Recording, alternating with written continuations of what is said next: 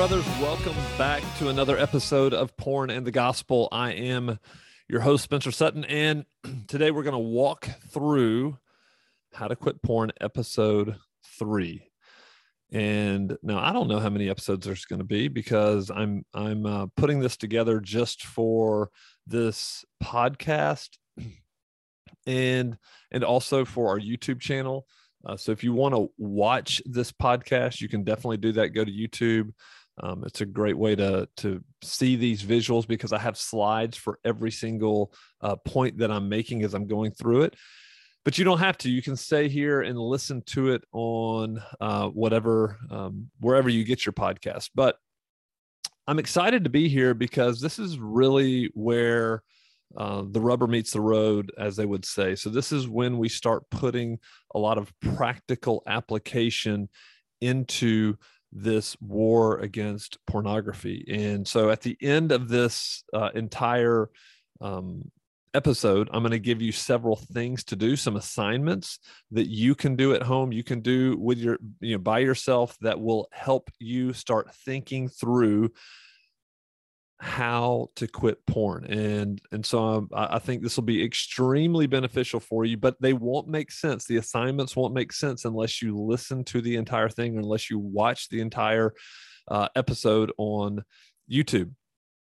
So let's get into it. Now, I do want to say this. I was reminded of this weekend. I was in I have started doing more races. Back in October, I did a Spartan Ultra, which is just a bunch of obstacles with running. I've gotten more and more into trail running, which is different from my typical CrossFit type workouts. So I've been doing a little bit of both, and something that I've really enjoyed is going out and running on the trails. And so this weekend I was in a race with some friends. We were at a lake called Lake Martin near our house, and it was just a lot of great fun. But it was really, really interesting because I had a lot of time to think on the trails. It was 27 miles, took me 6 hours, and just a lot of time to think. And it was really interesting because I started to think that like life is a lot like one of these long trail races, like an endurance race. And so even yesterday morning in my quiet time, I went and just was recapping my thoughts on this race, but I was pulling from Hebrews and how many times Hebrew calls on us as believers to not drift, to stay on course, to endure the long race, like over and over and over and over. The book of Hebrews is an encouragement and a warning. So an encouragement to stay on the path and look to Christ, and a warning not to get off the path. And I started thinking about all of you, and myself included, like this journey that we're on called life. And it is a long endurance race. And the problem that I see with so many men, and it used to be my problem, is that we are not seeking, like we're not running our race. We're looking for the path of least resistance. Like, how can I have the most ease and comfort in this life? How can I avoid pain? How can I avoid discomfort? How can I avoid dealing with issues in my life that are really, really important? Instead, how can I medicate them? And so what happens on the trail, if I were to go out and if I were to start this race this past Saturday and start thinking of all the reasons, all the excuses to quit, to stop, then I would have. It would have been very, very easy just to stop and to tap out and to walk back to the car and leave.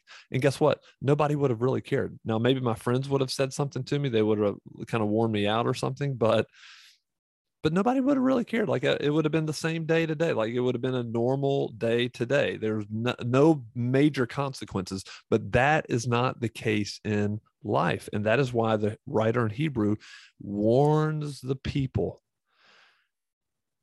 Looking back to Exodus, he says, if you hear his voice, do not harden your hearts. And so I want to ask you, as we kick off this podcast, listen to the voice of the Lord. Don't listen to Spencer. Listen to the voice of the Lord. Listen to what he's telling you to do, and do not harden your hearts, and do not look for the path of least resistance. Don't think of all the excuses and all the reasons why you should quit fighting this fight. You should not quit. Like, I couldn't have run. This race was just 27 miles. And I say just, yes, just because in the world of ultra running, like, there are people who run 100-mile races. There were people out there Saturday running 100-mile races. And anytime I was running beside somebody who was doing that, or with somebody, and I would ask them, how far are you running today? And they said 100 miles. I was just like, man, hats off to you. You are a trooper. Like, we cannot stop. The race is going to be long. We don't know how long we have. Some people are going to be running for 100 miles. Some people are going to be running for 50 miles. Some people are going to be running for 30 miles. We do not know how long we have, but we cannot quit. We cannot stop. And so let's get into this right now. So what is your motivation for wanting to be done with pornography? That is a great question to ask yourself. What is your motivation? And I can't remember, I may have covered this on a different podcast where we talked about your motivation, maybe so, not really sure, but people have all kinds of motivations for wanting to be done with porn, and all kinds of worthy motivations, right? So there's motivations like, I just don't want to be in shame anymore. I'm tired of the shame. At our church, we've been reading Genesis 1 through 3 the past several weeks. And of course, in Genesis 3 is the fall. And even yesterday in church, we were reading about how Adam and Eve immediately ran and hid themselves because they were ashamed of what they had done, and God went looking for them. And isn't this true of us? Some, like, when we're struggling with pornography, there's so much shame, we just want it to stop. So it could be your motivation is freedom from shame. It could be to prove that you can overcome temptation. You feel like everybody else has their life together. Why can't you get your life together? And so your motivation is, I've got to prove to myself that I can overcome this temptation. And yes, we pay lip service to God. Oh, God's going to help me get through this, but we don't really depend on him. And really the motivation is ourselves. It's really self-glory. I'm strong enough. I can do this. Or maybe it's to improve or save your marriage. And that's not a bad motivation either. Like, I want to improve my marriage. Therefore, I need to be done with pornography so that I can build intimacy with my wife. How do you build intimacy? You let her know who you really are. Like, transparency. And for a majority of men, a vast majority of Christian men who struggle with pornography, their wives just don't know. And so they want to improve their marriage, but what men don't understand that is truly improving your marriage is being completely transparent. And I'm not saying it happens on day 1 or day 20.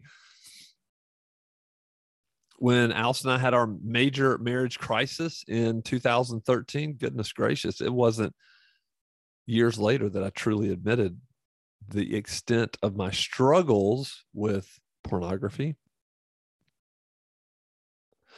And it wasn't something that I struggle with every single day.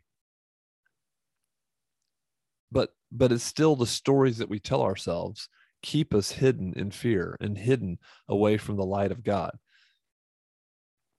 because everybody else looks like they have their life together. That's not true. So what is your motivation? So what do we see all throughout scriptures? Now, I've noted here on this slide, like, what do we see in Exodus? But there absolutely throughout scripture is an overriding purpose of God's deliverance of his people in different ways and in different circumstances. And like, you can read story after story after story of the Bible, and it's the picture of God saving his people, redeeming his people, making a way for his people over and over and over. Even in 1 Samuel, I want to say 2, Hannah was childless, and she prayed and called out to the Lord, and the Lord gave her a child. And Then we have the Song of Hannah that is just a beautiful praise and honor to God. And so what do we see? So look at this first, Exodus 2:23 through 25. During those many days, the king of Egypt died, and the people of Israel groaned because of their slavery and cried out for help. Their cry for rescue from slavery came up to God, and God heard their groaning, and God remembered his covenant with Abraham, with Isaac, and with Jacob. God saw the people of Israel, and God knew. So does this describe your struggle with pornography? Are you groaning because of your slavery? Are you crying out to God for help? Are you crying for rescue from this slavery?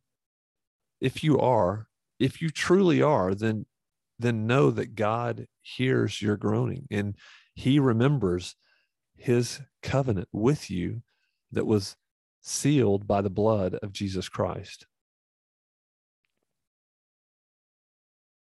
He hears you. He sees you. He will rescue you. Don't think that you are stuck forever. He will rescue you.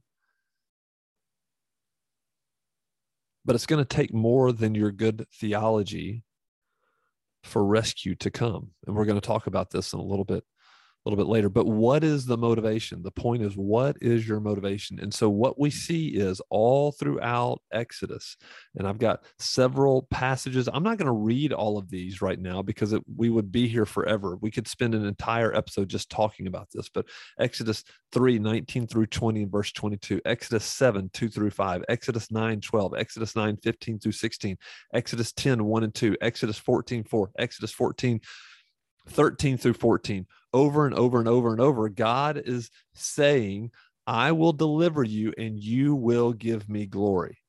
I have brought Pharaoh into your life so that when I rescue you, my name may be glorified. Brother, God desires and deserves glory from you when he releases you from prison, when he overcomes your enemy, when he destroys your enemy and you're walking in purity and you're walking in freedom. What is he looking for? He's looking for the praise and the honor and the glory that is due his name, period, the end. All of Scripture points to this. And so when we minimize and shrink the cross by pretending we can do it and by performing our way and saying, God, look at my good works, we shrink the cross, and we don't have anything to give God glory for because we rob him of his glory. We take glory for ourselves. No, God, I got it. I can do it. I can do it. Or when we say, I want freedom from pornography for myself, like to feel better about myself, to prove that I can do it, to relieve me of the shame that I'm feeling, to have a better marriage. That's self-centered. And that's not the purpose. The purpose of freedom is to give God glory, is to praise him. The result is you have the Song of Moses in Exodus 15, when God releases them from their enemies. And Moses said, the Lord is my strength and my song, and he has become my salvation. This is my God, and I will praise him, my father's God, and I will exalt him. The Lord is a man of war. The Lord is his name. Brother, you and I must go to war, but understand it is the Lord who is the man of war. He fights on our behalf. It is not in my strength. It's not in my strength. I was just reading this morning in my quiet time, 2 Samuel. I want to say chapter 22 is like chapters 20 through 22. This is the end of David's life, the end of David's reign. He's been freed from his enemies. Now, David's life was not easy at all. Wasn't easy before he was anointed, after he was anointed, after he became king. Like, he was on the run constantly, enemies from without and enemies from within, yet the Lord saved him from everything. And so let's look at what David's response was when he was freed from his enemies, when his enemies were overcome. And David I didn't even cite the passage. I want to say this is 2 Samuel 2:22. In this slide, I didn't say exactly where it was from. Verse 1, and David spoke to the Lord the words of the song on the day when the Lord delivered him from the hand of all his enemies and from the hand of Saul. He said, the Lord is my rock and my fortress and my deliverer, my God, my rock in whom I take refuge, my shield and the horn of my salvation, my stronghold and my refuge, my savior. You save me from violence. I call upon the Lord who is worthy to be praised, and I am saved from my enemies. For the waves of death encompassed me, the torrents of destruction assailed me, the cords of Sheol entangled me, the snares of death confronted me. In my distress, I called upon the Lord. To my God, I called. From his temple, he heard my voice, and my cry came to his ears. And skipping down to verse 50, that was verses 1-7, verse 50. For this I will praise you, O Lord, among the nations, and sing praises to your name. Great salvation he brings to his king and shows steadfast love to his anointed, to David and his offspring forever. What is the point here? David he could not get over the grace and the power and the freedom he experienced through God. Look at it. The key word here that keeps being repeated is my. So David's saying, God is my rock and my fortress and my deliverer. Even though the word is my, he's pointing to God over and over and over. He's saying, this is who God is. This is who God is. And what I love is as I was reading all this morning, I was writing in my journal, I was like, look at all these things that God is. He's a deliverer. He's a shield. He's a horn of salvation. He's the refuge. He's the rock, over and over and over. He's my savior. And then I wrote down, well, what did David bring to God? So this is what God brought to David. What did David bring to God? He didn't bring anything. This is what he says. He says, the waves of death encompass me. So he brought God waves of death, torrents of destruction, the cords of Sheol, snares of death. He brought him distress. He brought him cries. This is what David brought God. All of these things, like just his distress and his trouble and his fears and his torment and all of these things is what he brought God. What did God bring him? Salvation and rock and refuge.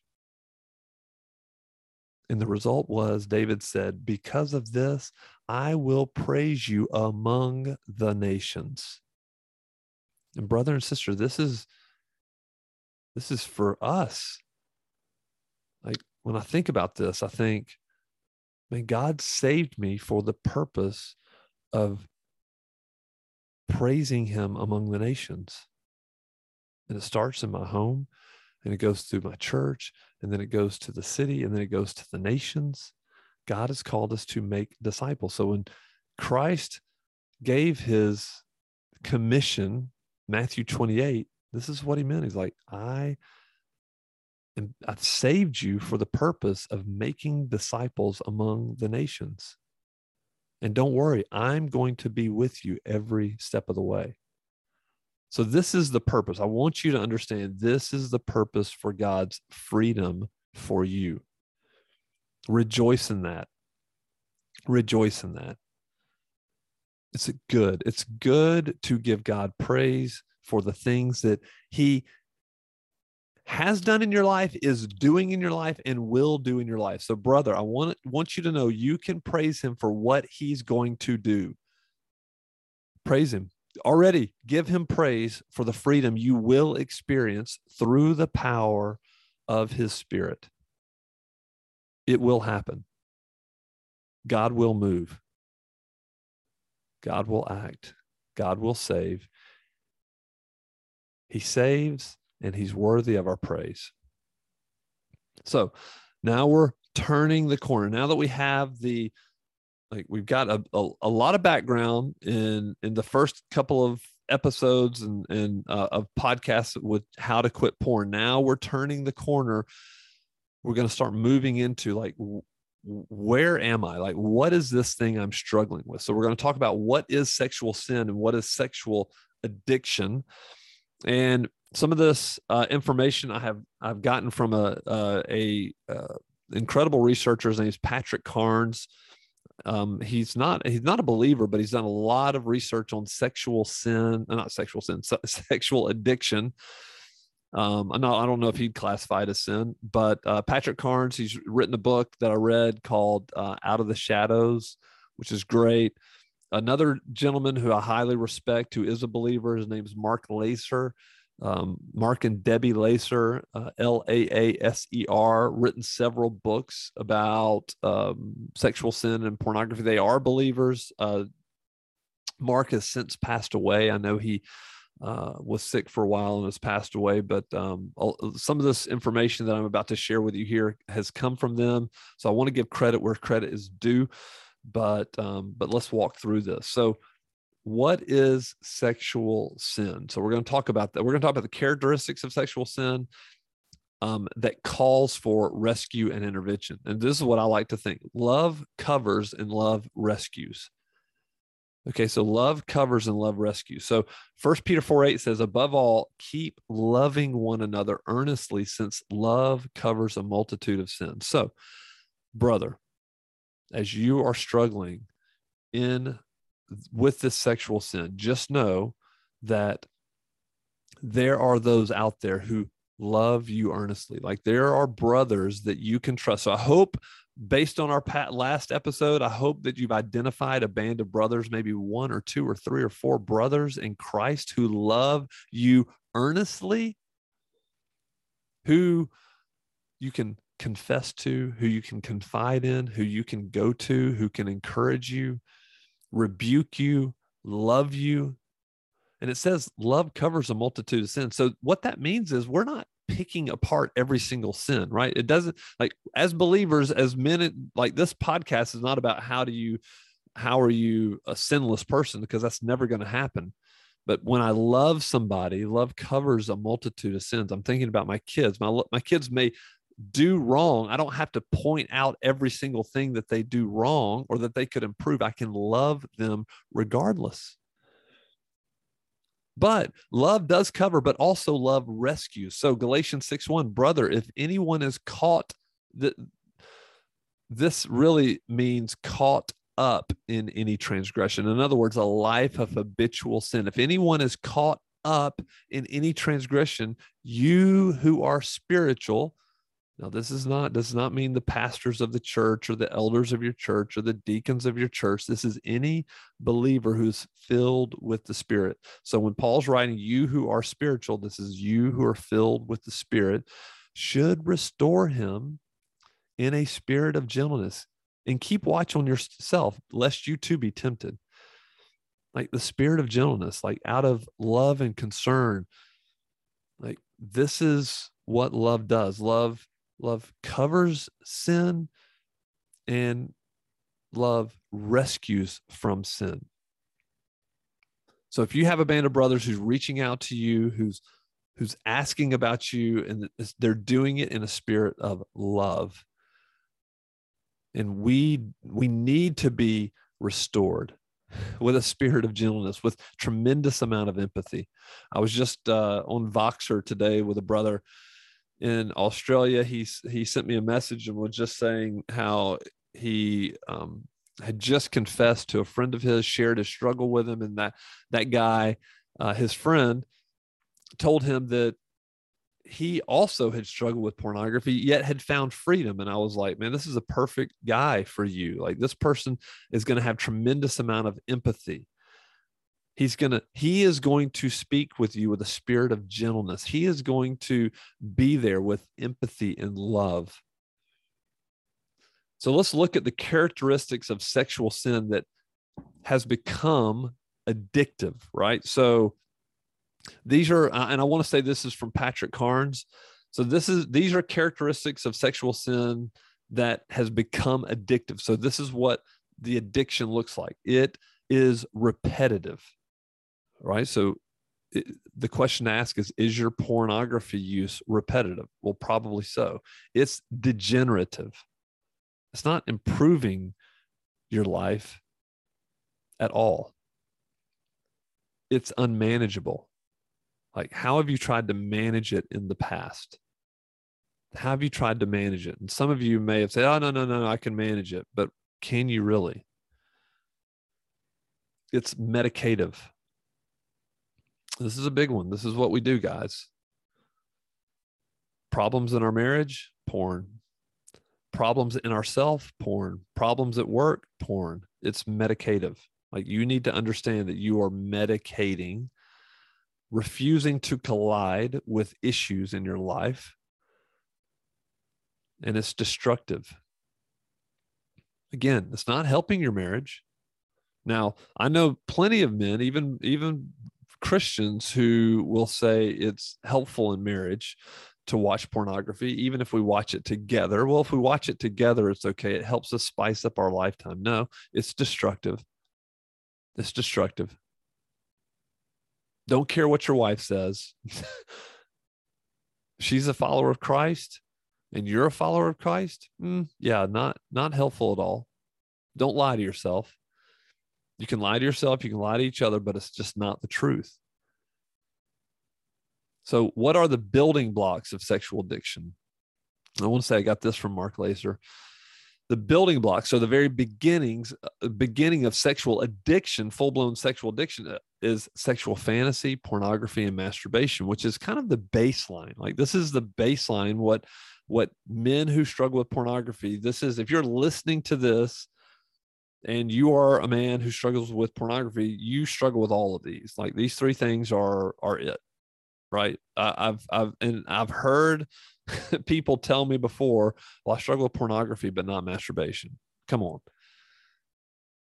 These are the building blocks. They all go together. This is how it starts and how it continues. But these are just the building blocks. So just think of like building a foundation. If you want to build something massive and a tower, and you want to build a building, something that everybody can see, well, this is how you start. You start with these basic building blocks. So the building block behaviors: fantasy, pornography, masturbation, prostitution, affairs. And then it goes on to level what they call level 2 behaviors. So building blocks, and then you have level 2. So you graduate to these more, what people would classify as more severe behaviors, or level 2 behaviors: voyeurism, exhibitionism. I just read an article a few months ago of a comedian who was just charged with exhibitionism, like this pretty well-known comedian. And he eventually got caught exposing himself to people. Indecent liberties, internet sex, bestiality, sadomasochistic or pain exchange. All of those that I just listed are level 2 behaviors. And then it goes on to offending behavior: incest, molestation, and rape. So I want you brothers to understand. You're like, wow, man, I don't have a problem with incest, never raped anybody, never had internet sex, never had a problem with exhibitionism. Be careful that you're not comparing yourself to other people in order to feel better about yourself, in order to feel superior about yourself. Like, it's sin. It's sin. It's just sexual sin. Let's just call it for what it is, and be okay with that. Let's just be brutally honest. You need to be brutally honest. I have a whole podcast episode on the truth of your current condition. You know what? It's probably the least downloaded podcast that I have. Why? Because the truth of your current condition doesn't sound too fun. It doesn't sound fun. People don't like to admit it. I'd rather dance around it. Which is why, I mean, guys, you have friends, you have brothers in Christ who struggle with the same thing you do, but neither one of you would dare admit it to yourselves because you're pretending that everybody else's is worse than yours. Or you may think yours is the worst and that they would reject you if you told them. Those are all stories.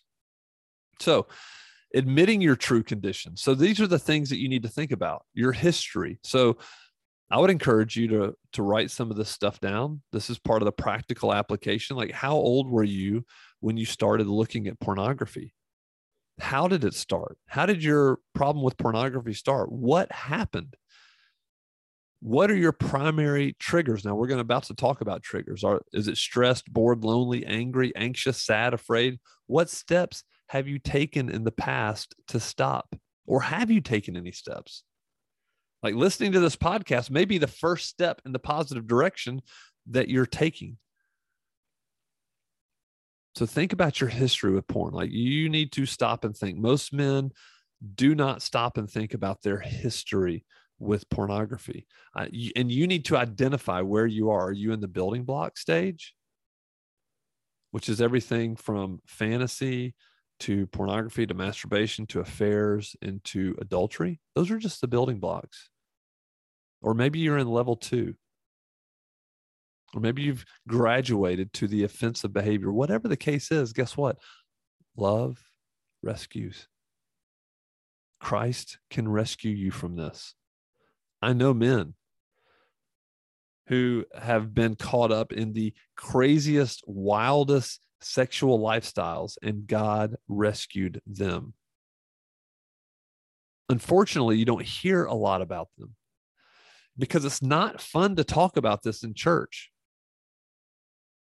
Pastors are typically not excited to give a whole sermon series on pornography. Maybe even they're not excited to give one sermon on how God rescued them from pornography. But we should be talking about it. Why should we be talking about it? Because there's so many men trapped in pornography. How are churches going to thrive when their men, their leaders, are struggling with pornography? There's like untapped potential. You have 5 and 10 talent men in the church who are burying their talents because they're covered up with shame. What are the consequences of your porn? So when you're thinking about your history, what has porn cost you? Are there physical consequences? Are there financial consequences? Are there social consequences? Are there vocational consequences? What about legal or spiritual? Get your journal out and write about these things. I'm looking at it and I can tell all of these: physical, financial, social, vocational. I didn't have any legal consequences, but definitely had all the rest. I had physical, financial, social, vocational, and spiritual. I did not have any legal issues. Physical consequences. For me, I'm going to talk about myself. Physical consequences: lack of intimacy with my wife.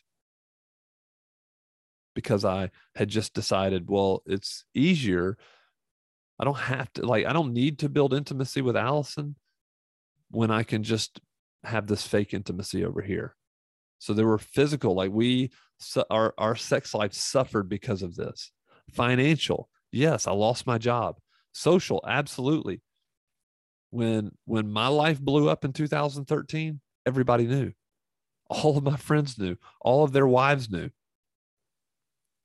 Like I was just drowning in shame at having been discovered.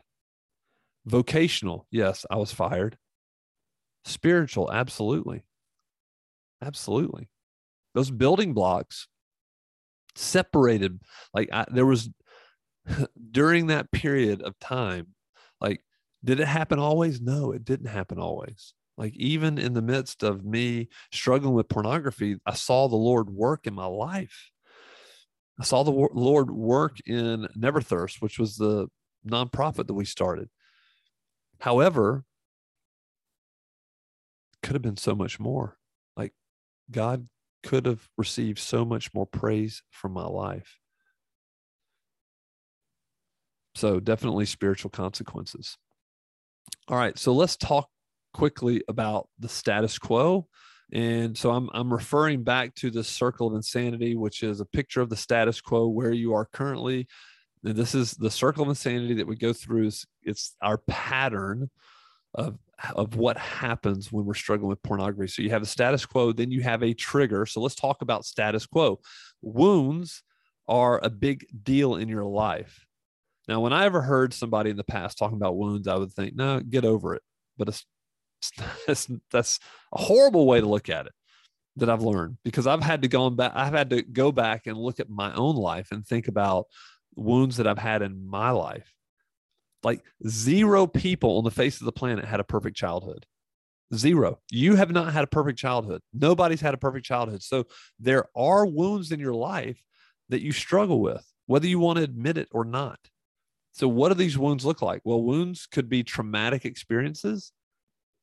Like these could be things, big things that happen in your life that you will never ever forget. I mean, and I have a picture up here of the Twin Towers because I'm thinking of traumatic experiences.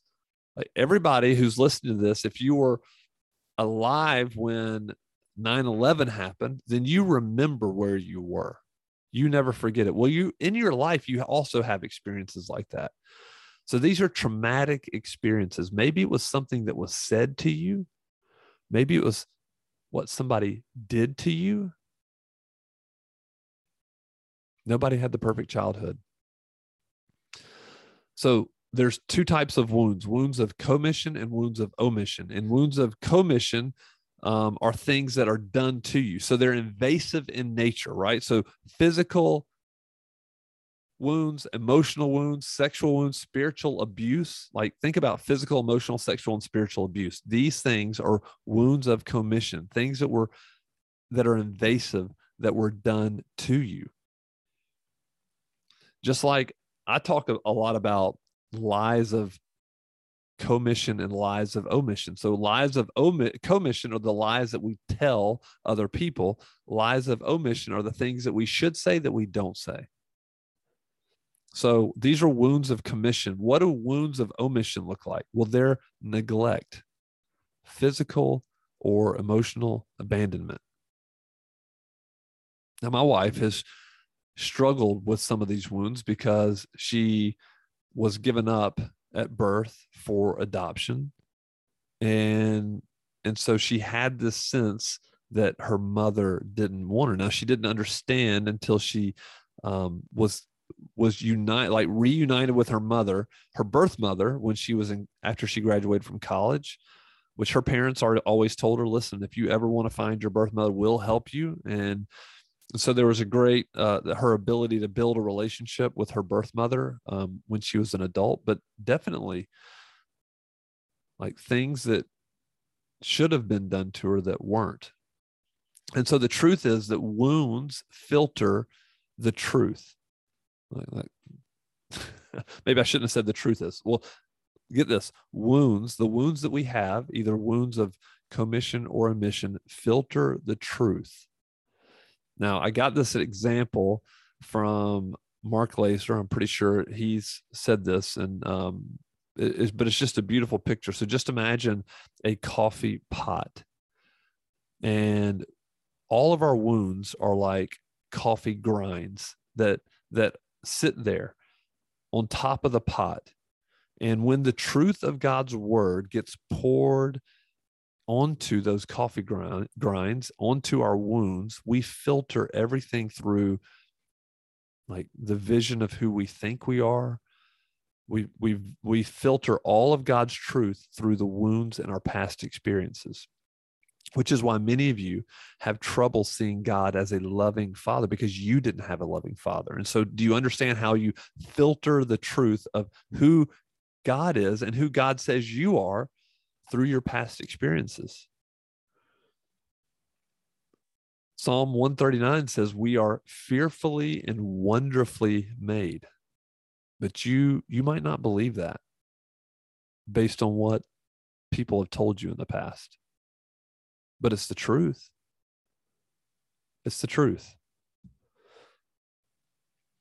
John 3:16, God gave his one and only son to save us from our sins. But you may not think that you're worthy of saving. Or maybe you were taught to be self-sufficient, and so you don't think you need saving. Do you see how that would filter the truth of what God's word says? 100%. So this is your status quo. The whole point of all this is your status quo. You are going along. You are wounded, going along as if you don't have any problems, but you do. You do. And they are like, if they're not dealt with, then it will be a problem for you. 100%. So questions to answer, things that you maybe can write down in your journal. Can you remember a time when you felt worthless? Like, write it down. When was it? Have you ever felt that you weren't good enough for someone, or that someone didn't like you because of who you are? Who was that person? How did they make you feel? Can you think of a time when you felt hurt or angry because you wouldn't or couldn't ask for help?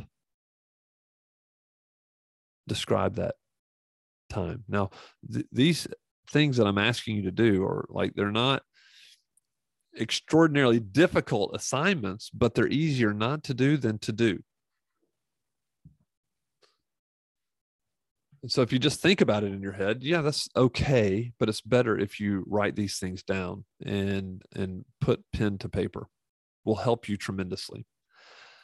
So we go from the status quo, we go to triggers. So the first thing that happens to us when we're talking about pornography, the struggle with pornography, the first thing that happens to you is there is a trigger introduced to your life. And triggers create stories. So a lot of people blame the trigger for what goes on in their life, for their problems, but it's not. It's really the stories that you tell yourself. So what are triggers? Well, triggers can be external. Like a trigger may be a movie or a commercial, or you may be at the gym and see somebody.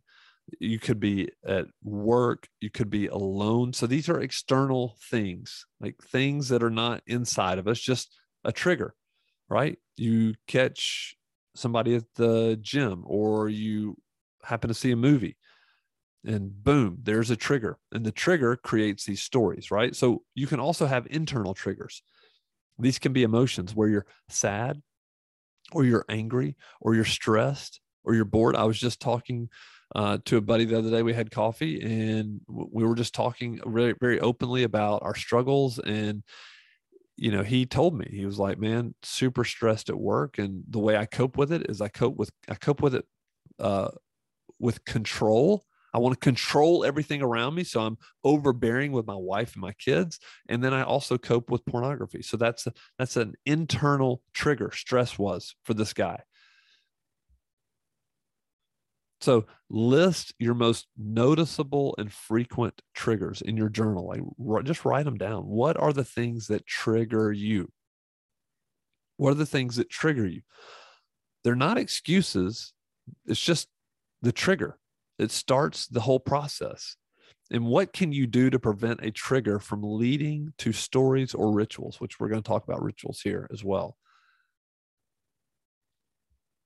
So what are your stories? So triggers create stories.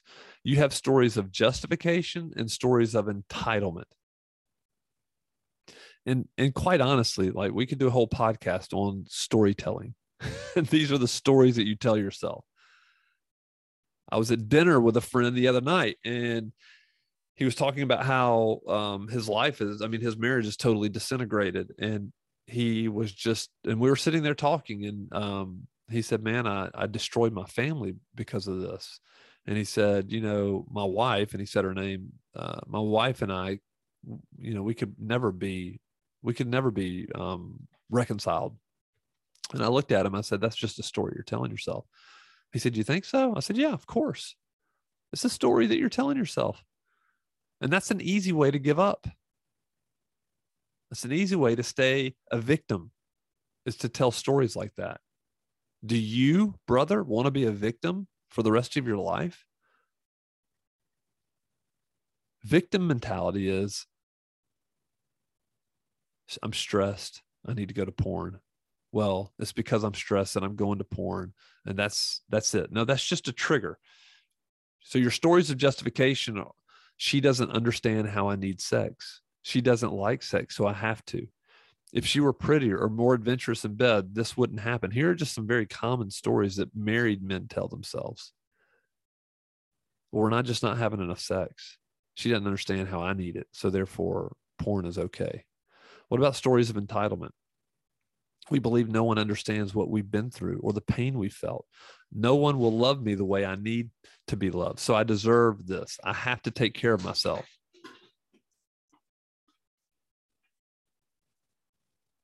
My wife just let my dogs down into the basement, into my office. So these are the stories of justification, stories of entitlement. How do you combat your stories? Well, you combat your stories with the word of God. Paul says in Colossians, set your mind on things above. What do you think that means, set your mind on things above? Paul's essentially saying, tell the truth to yourself by reading God's word. God's word has truth. They're not stories for story's sake. They're not lies. It's truth. It's a beautiful, beautiful thing to set your mind on things above. Do you feel stressed? Do you feel alone? Do you feel nobody cares about you? Go to the Psalms. Go to the Psalms. They're absolutely, these Psalms, like the Psalms are men who have struggled with these stories, and they found hope, and they found grace, and they found freedom in the truth of who God is. So David is a beautiful picture, a beautiful example of this throughout scriptures, saying in the scriptures, I am in desperate need for help. I am dying. I have enemies all around me. I'm running for my life. Yet you are my rock. You are my God. I can trust in you. I can hope in you. You have told me, you have promised me, you will never leave me. You will never forsake me. The Psalms are David and other psalmists combating their stories with the truth of our great God. So we're going to talk a lot about this in later episodes because this is very, very pivotal. So something else you need to realize is that through you're in your status quo, you have a trigger.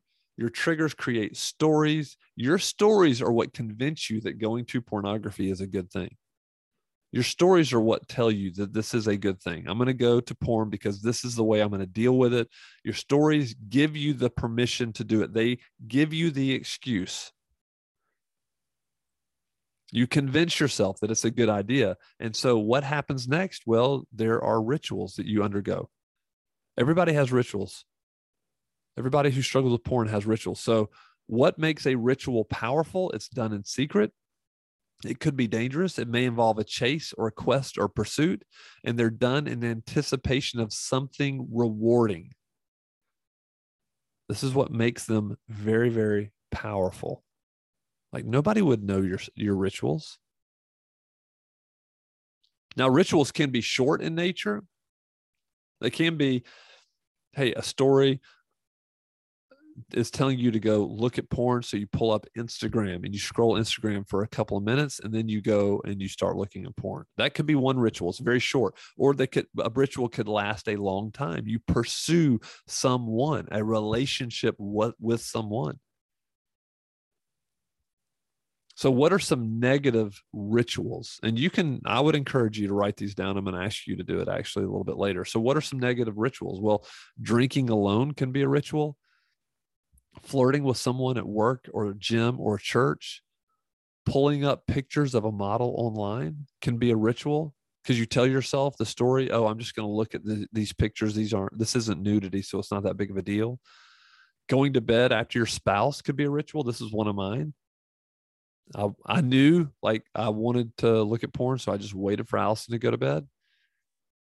Driving by a place you used to visit with an affair partner, watching a movie with nudity, isolating yourself, getting on your phone or computer alone at the house. eating and sleeping poorly along with not exercising. Now, these are kind of like ongoing rituals.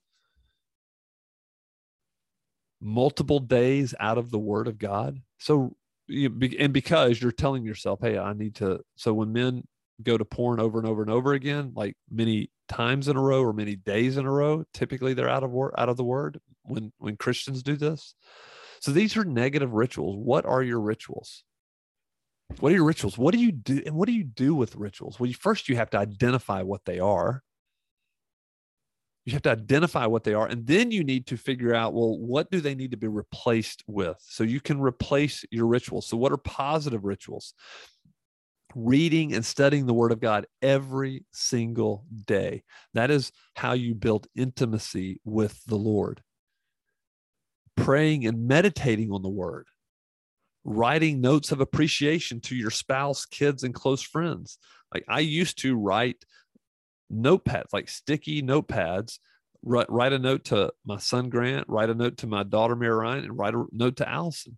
And my kids would post them on their wall. Like I've got a picture of Grant that probably has hundreds of sticky notes all over his wall, just notes I've written him, like telling him how much I love him and how proud I am, and or encouraging him through the Word of God. Now, stopped doing the sticky notes.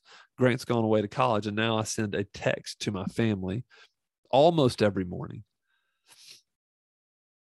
Just a text of love and appreciation, sharing something from God's Word. So that's something that you can do. Working out is a very positive ritual. And listen, I don't want to talk about working out a whole bunch because there's plenty of people who work out and struggle with pornography. But if you're someone who's not doing anything physically, this is something that I believe you really need to do. It will teach you self-discipline if you do it even when you don't want to. Eating healthy is a great ritual. Conversations with your band of brothers or somebody who you trust, you can share with. Maybe that's your spouse. Reading a great book. Like when you get a trigger, and then instead of pulling up Netflix or HBO or something else or your phone, you can read a great book. Working around the house or in the yard. Going for a walk outside, sleeping 8 hours a night. I don't do this. I just slept 7 hours last night. It was like a miracle. I couldn't believe I slept 7 hours. But positive rituals, or these are really positive habits that you can incorporate into your life. I would just encourage you, if you're not doing any of these, then you need to start. Maybe you're doing one or two of these. Man, what if you were doing all of these? How encouraging would that be? And remember, you're doing it for the purpose of giving God your glory. Like he's given you a body and a mind, and to use it for purposes honoring to him, it's a good thing. So let's talk about our assignments. We're coming to a close here. Let's talk about our assignments. So your assignments, take time to write in your journal why you want to get well. What is your primary motivation? Be honest. Like, what's it been? And then I'd encourage you to look at Exodus, read the story of the Exodus, of God bringing his people from slavery to freedom. And what was his motivation? That his name would receive glory among all nations. That was his motivation. Again, what was David's? You can see this all throughout Scripture. It is something that never stops and shouldn't stop today. Journal about how your sin, so this is another assignment, journal about how your sin has become repetitive, degenerative, unmanageable, medicative, and destructive. Journal your history with porn and other sinful sexual behaviors. Journal your consequences. What has your struggle with porn and sexual sin cost you? And then think about your wounds. Do you have any wounds? Like, can you journal about those things? Like, what is it? What happened in your past that is filtering you, causing you to filter the truth of God's word and telling yourself a lie? Identify your triggers, identify your stories, identify your rituals, and then maybe even identify ways that you can replace some of those negative rituals with positive habits, positive rituals. Now, guys, this is Like these are very, very practical things that I'm asking you to do. Many of you have never even thought about any of this stuff, and that's okay. I hadn't either. And that's why I'm sharing it with you. It's very, very helpful to start, is like to get serious about these things and start writing these things down. Take this seriously. If you just listen to the podcast and you don't write anything down, likely not going to help. If you watch this YouTube video and don't write any of this stuff, likely not going to help. So, do you want to get well? It comes back to the question, do you want to get well? Well, guess what?